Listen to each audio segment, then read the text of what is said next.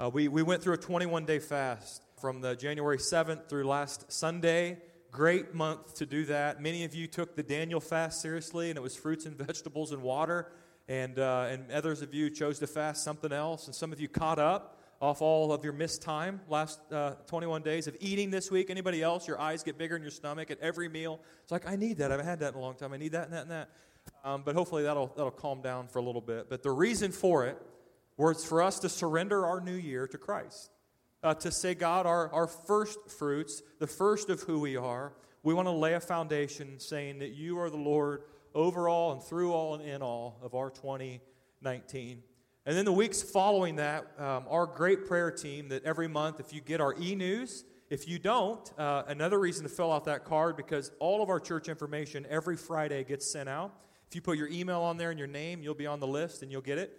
But every week it has a month has a theme of a certain specific prayer that we as a church are lifting up. And this month of January that they sent me in December was renewal. And I thought, is there anything better than that with the 21-day fast and then what we're going to do following? So we're just calling it renewal. And a couple weeks ago we talked about rest. It was snowy as all get out. We had one service. There was like 120 people here. The rest of you were resting, I guess. I don't know what you were doing. But we talked about rest with the idea of a biblical Sabbath, a day every week where we focus on being in Christ instead of doing and achieving and chasing after everything that we can possibly do, right? With the idea that we walk through our week saying, because we're busy, right? We say, well, I'm not done. We got a lot of stuff to do, but I'm done for now, and I'm going to rest.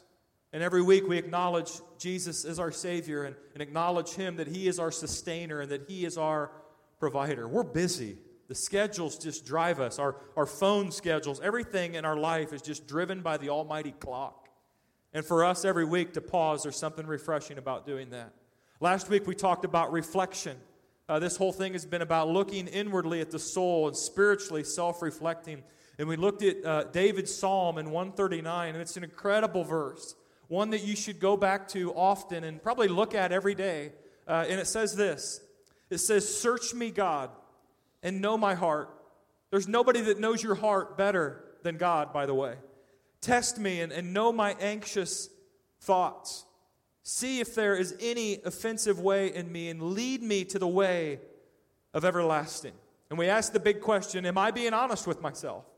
Am I being honest with why I'm gravitating towards a certain direction, why I'm being a certain way, why my motives are this way? Am I being honest about that?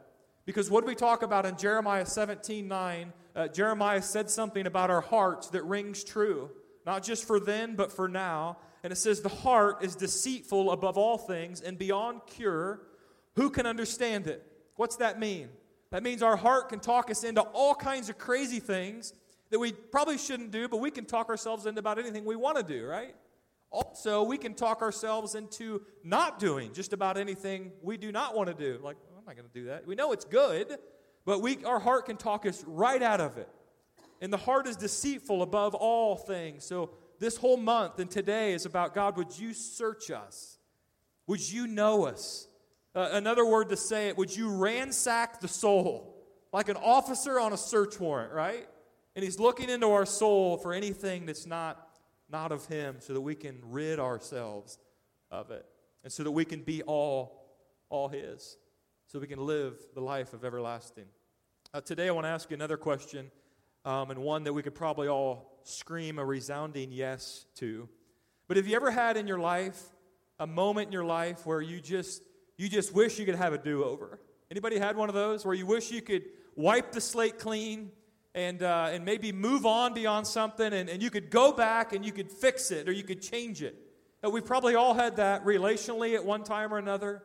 We probably all had that with work or something at one time or another. We said something or we did something, and we wish we could reel it right back in, because afterwards we're thinking, what in the world was I thinking ever saying that or ever doing that? Or maybe in an emotionally charged moment, and none of us are exempt from one of those moments.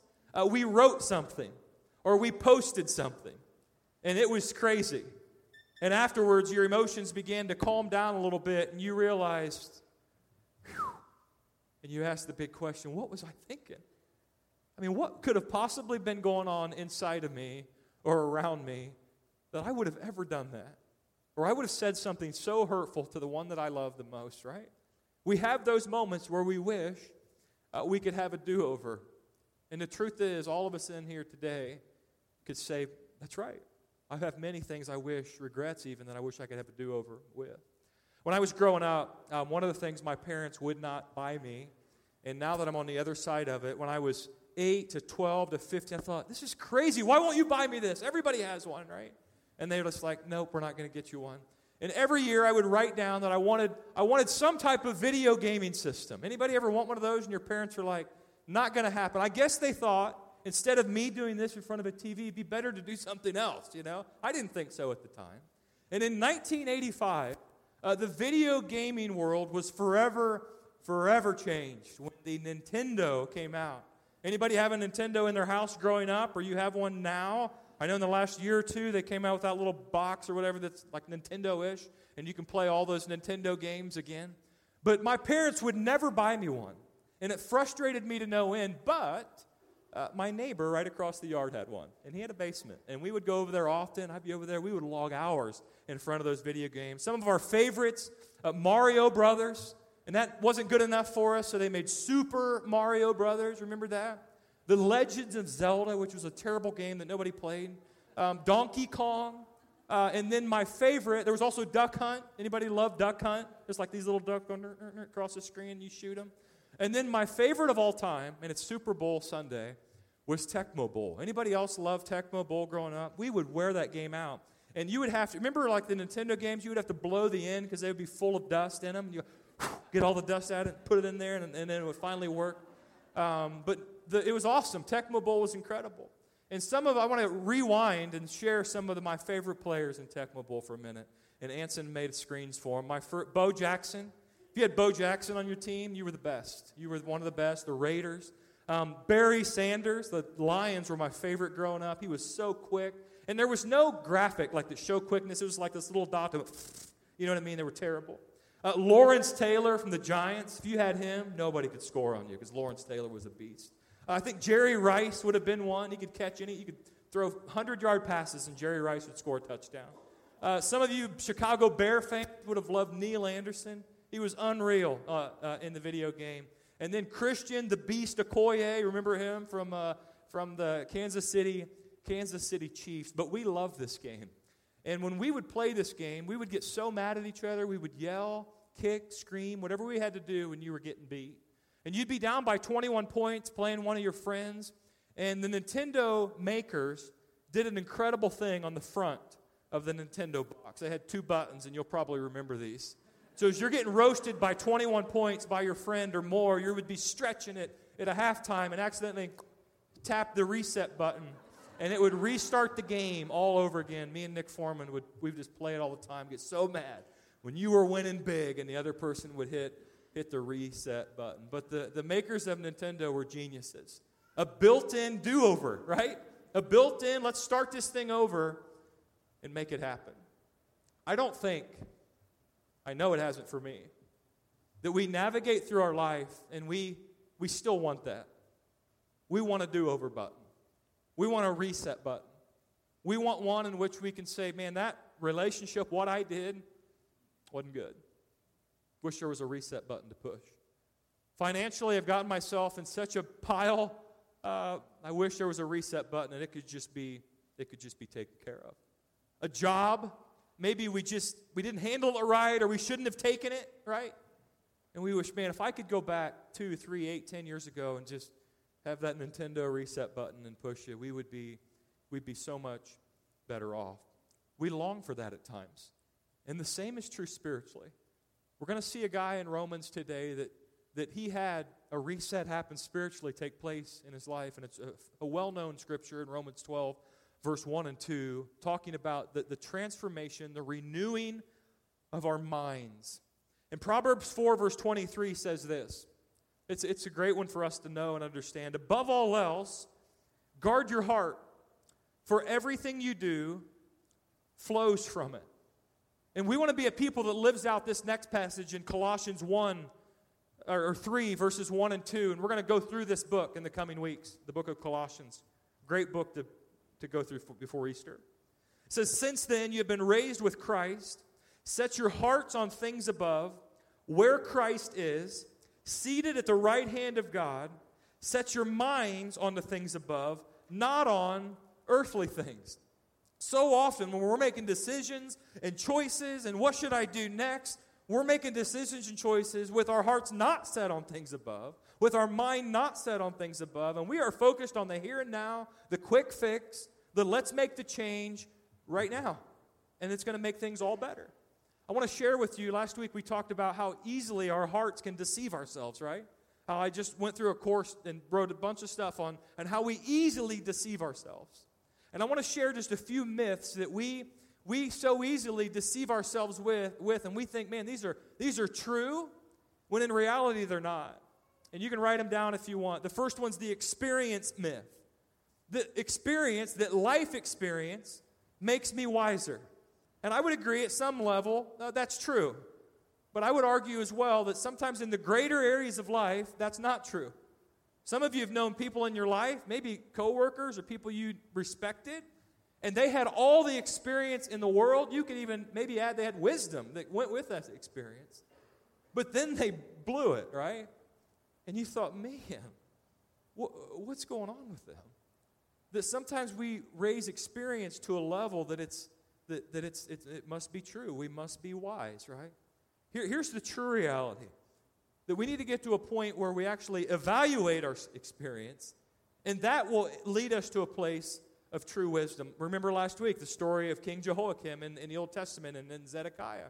Nebuchadnezzar said to Jehoiakim, hey, if you will listen to me, if you guys will pay taxes to me, if you will pay tribute to me, I will let you stay in this land, and you'll be fine.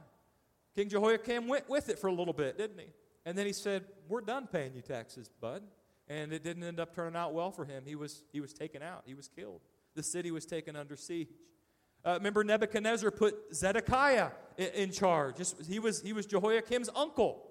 And he said, hey, listen, if you pay taxes to me, if you honor me, if you pay tribute to me, things will be good. You can stay in this land. And Zedekiah, Jeremiah's like, you better listen to him. You know, he had wisdom and experience. And Zedekiah said, I'm not going to do it. And you know the story we shared last week. Zedekiah, because of his ridiculous decision, his sons were killed in front of him. The nobles were killed in front of him. They gouged his eyes out. And Nebuchadnezzar took him in chains back to Babylon. His experience did not win the day. We think, man, because we have experience, we're wiser. We're going to find out today that is true at some level, but it's about renewing our mind. The second one is the know better myth. I'm going to do better because I know better. How many of you have had your parents say to you, I've heard this probably a lot, Kedrick, you knew better than that. You knew better than to do that. You knew better than to lie to us. You knew better than to deceive us. How many of you have had your parents say, you knew better? And just because we know better doesn't mean we have the discipline or the willpower to do the right thing. It's a myth, just because we know better. The last one is the time myth. And out of the three, this is the most destructive. The first two can kind of come across a little bit soft, and we can make up excuses for the first two. But this one, it takes us to a point of we need to make a decision quickly, that there's a time myth. So we create these artificial deadlines in life, and then we make rash, quick, crazy decisions that we look back on and we say, what in the world was I thinking, right? So we'll say things like this. I got to hurry because I don't know how much time I have left. So then we just make a ridiculous decision because of that. You know what? All of my friends are at this level, and I need to do this because of, and you can fill in the blank of whatever it is they're doing. And so easily we will make choices, decisions, we will hop into things that are just poor choices because we have these artificial deadlines that we think, we gotta do it now. I have to hurry up and make this happen. And instead of seeing time as our enemy, what if we saw time as our friend? Hey, I need to take a little bit more time. I need to take this to God in prayer. I need to read Scripture and see what God has to speak about on this subject. I need to seek out wise counsel. And we can see time then as our friend. I want to jump into this story in Romans 12, verse 1 and 2. And I think God will speak to us today about looking at self-care, spiritual self-assessment to see where we are, and help us to understand a concept that we need to take with us long past this next 15 or 20 minutes. So Paul's writing this letter to the Romans, and it's a great, great letter. And as Paul's writing this letter to the Romans, he's writing it to the Christians in Rome. And being a Christian in Rome during this time, it wasn't the easiest thing to be, because you were always under the Roman Empire's thumbprint, and you just kind of had to be obedient to them, yet try to follow the Jesus way. Well, one of the unique things about Paul is he was not only Jewish, but Paul was a Roman citizen. He had dual citizenship. So that had, in and of itself, pros and cons. But if you read the letters that Paul shares in the New Testament, he doesn't harp on that a lot, because he wants everybody to know, while that's okay, the number one place I'm a citizen is the kingdom of heaven. It's the kingdom of God. And I'm all about that. And Paul wanted this group of people to understand, hey, as you are living out life in Rome, people are going to see the way of Jesus by how you live your life. That you need to walk out what you just keep talking about. You need to walk the walk. So Paul's challenging them in this area, and then he challenges them with what's going on up here between the ears, and he challenges them with the way that they think. And Paul was one of those guys that there wasn't a Nintendo back in his day, but he had to hit the reset button spiritually, didn't he? If you read through the New Testament, you hit Acts 9, you will see that Paul spiritually had a great awakening because Jesus met him. He was filled with the Holy Spirit, a guy that was putting Christians in jail unjustly, a guy that was killing Christians for no other reason than that Christian said, I'm a Jesus follower, and I'm sure he had a lot of regret about that. But then his life was changed, and he was one of the greatest pioneers, missionaries of the Christian faith. And so here's what Paul says in Romans 12, verse 1 and 2. He not only speaks about this, he's sharing it with them because he's living it out. And here's what he says. It says, therefore, I urge you, brothers and sisters, in view of God's mercy. Hey, Roman citizens, I want you to know, in view of God's mercy, in view of everything Jesus has done for you, including going to the cross, dying 3 days later, raising from the grave, and then giving you the opportunity for eternal life, add all that in there. I urge you, brothers and sisters, in view of God's mercy, in view of His grace, to offer your bodies, not just your mind, not just your motives, not just your intentions, not just 1 hour a week, but to offer your entire body, offer all of your emotions, offer all of your motive, all of your heart, all of your future plans. Offer it all to God. So he says, in view of God's mercy, to offer your bodies as a living sacrifice, holy and pleasing to God, for this is your true and proper worship. This group of people would have known what a dead sacrifice was, because they would sacrifice animals to atone for sin, to get right with God.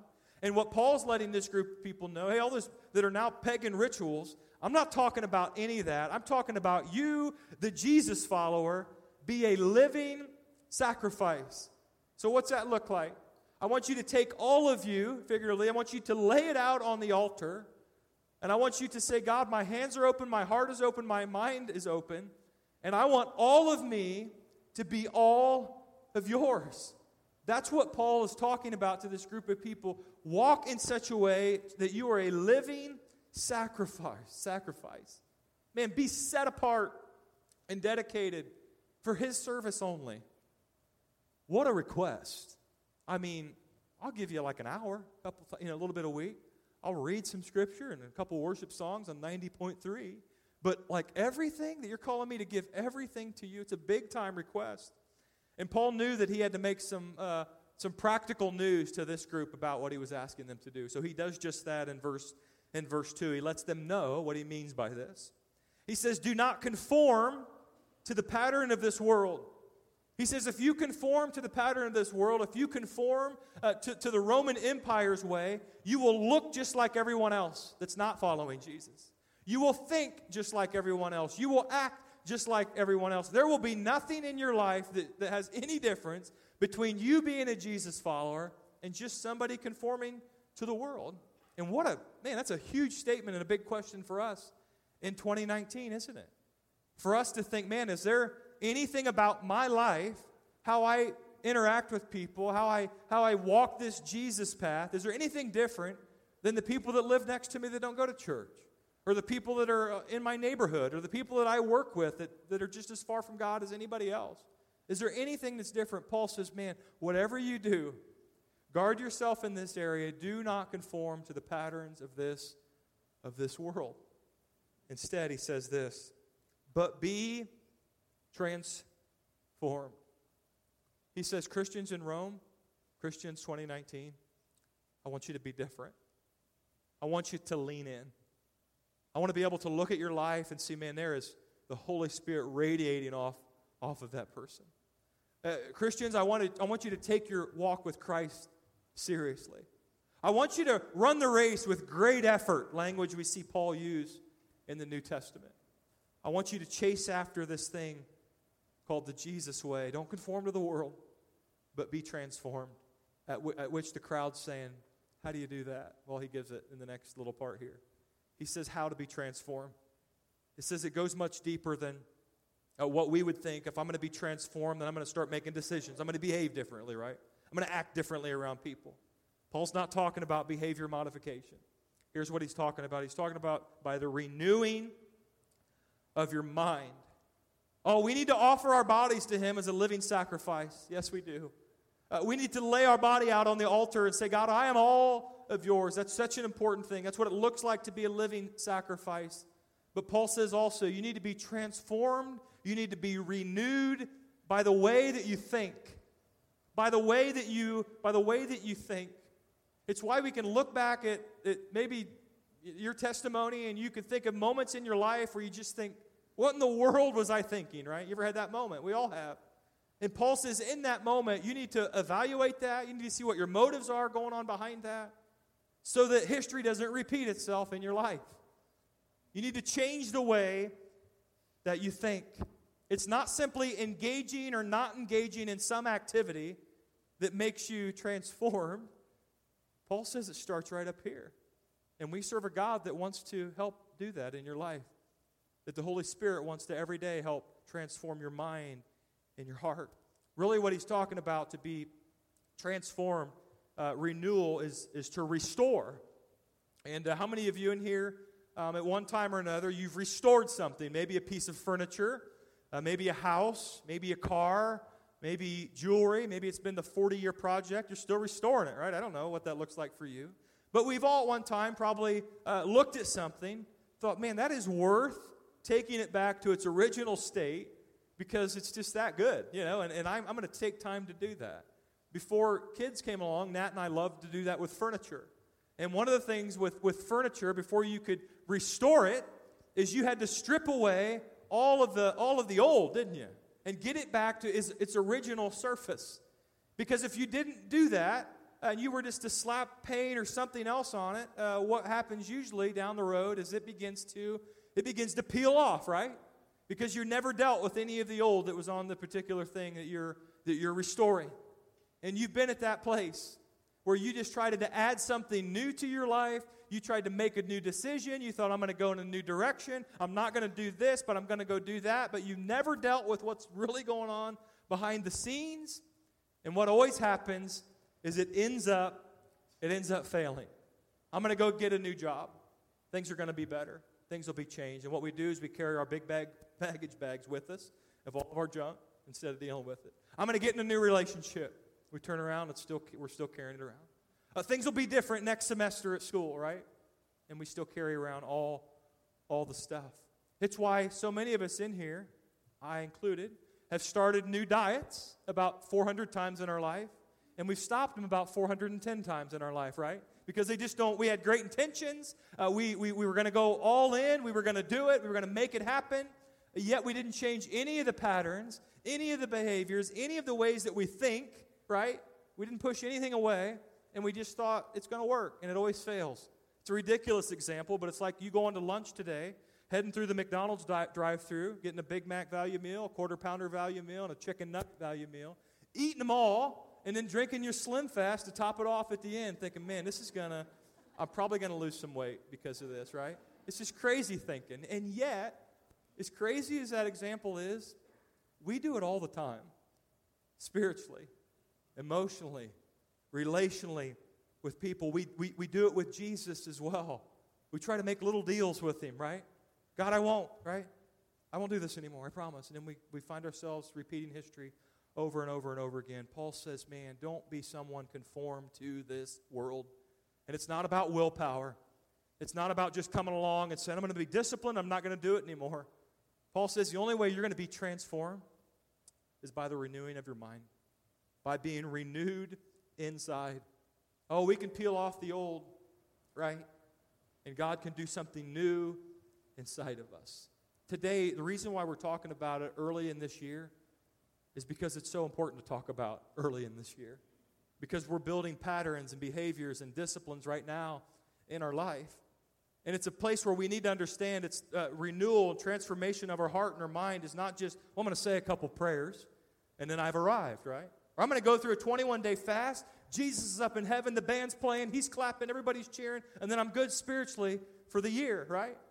Or I'm going to show up at church a couple times, and then God's going to see that everything's good. No, renewal, spiritual renewal, transformation, renewing our mind, it's a daily grind.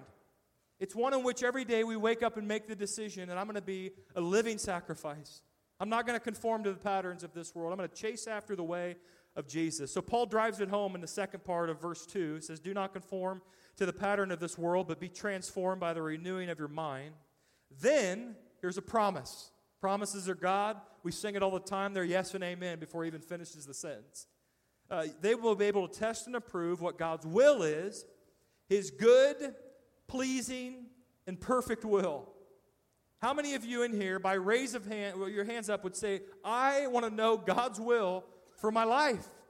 All of us. Well, I guess two of you, two of you. Want to know God's will for your life? That's probably the question I've talked about the most with people. I just don't know what God's will is for my life. I don't see what he's doing. I want to know God's will for what's next in my life. I couldn't say it any better, so it's going to be up on the screen, one of my New Testament commentaries of what this looks like when it comes to transformation of our minds. You can follow along. Believers are to experience a complete transformation from the inside out. And the change must begin in the mind, where all thoughts and actions begin. Much of the work is done by God's Spirit in us. And the tool most frequently used is God's Word. As we memorize and meditate upon God's Word, our way of thinking changes. Our minds become first informed and then conformed to the pattern of God, the pattern for which we were originally designed. When believers have had their minds transformed and are becoming more like Christ, they will know what God wants, and then they'll want to do it. I love that. For it is good, pleasing to God, and perfect for them. All of us in here want to know God's will for our life. God, what are you doing? What are you calling me to? The people in Rome that Paul's writing to wanted to know what God's will was for their life. And so often we'll search in every avenue, we'll read every book, we'll try to get all kinds of counsel, wise or not. And the place we won't go to get this figured out is God's Word and in prayer, of where we're seeking God and where he's making it clear what's next for us. So church, if we want to know God's will, if we want to be able to test it, if we want to be able to figure it out, if we want to be able to approve it, which simply means if we want to be able to discern what God's will is, if we want to be able to weed out some of the junk that is in the midst of it, if we want to be able to have some real clarity with what God is doing, then every day you have to make a choice spiritually to renew your mind, to go to God, to spend time with him in prayer and in his Word. It's why we talk about so often, it's so valuable for we as a church to gather as the body every week And for us to make that a high priority in our life. There's a cumulative value to we as a body gathering to worship, gathering to open His Word and read it, gathering to encourage each other. And there's something that takes place. Our minds are renewed.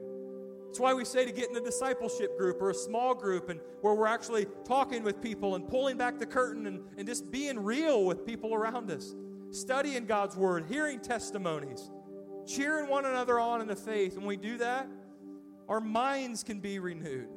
That's why we say to pick up His Word and read it. What it say in that excerpt? As we memorize and meditate on God's Word, our way of thinking changes. You want to change the way you think? You want to change the way some of the patterns you don't like that aren't of God?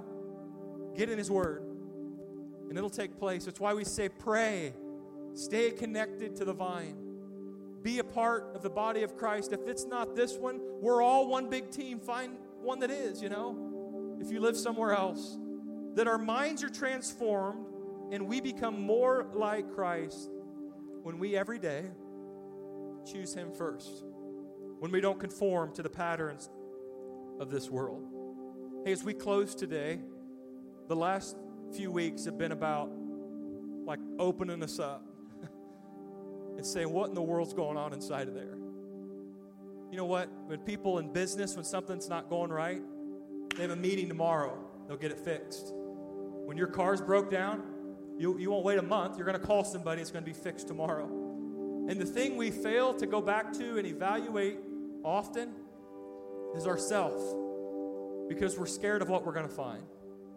We're scared of what's in there. We're scared of what could be revealed. And you know what I said last week, and it rings true today? Take it to God.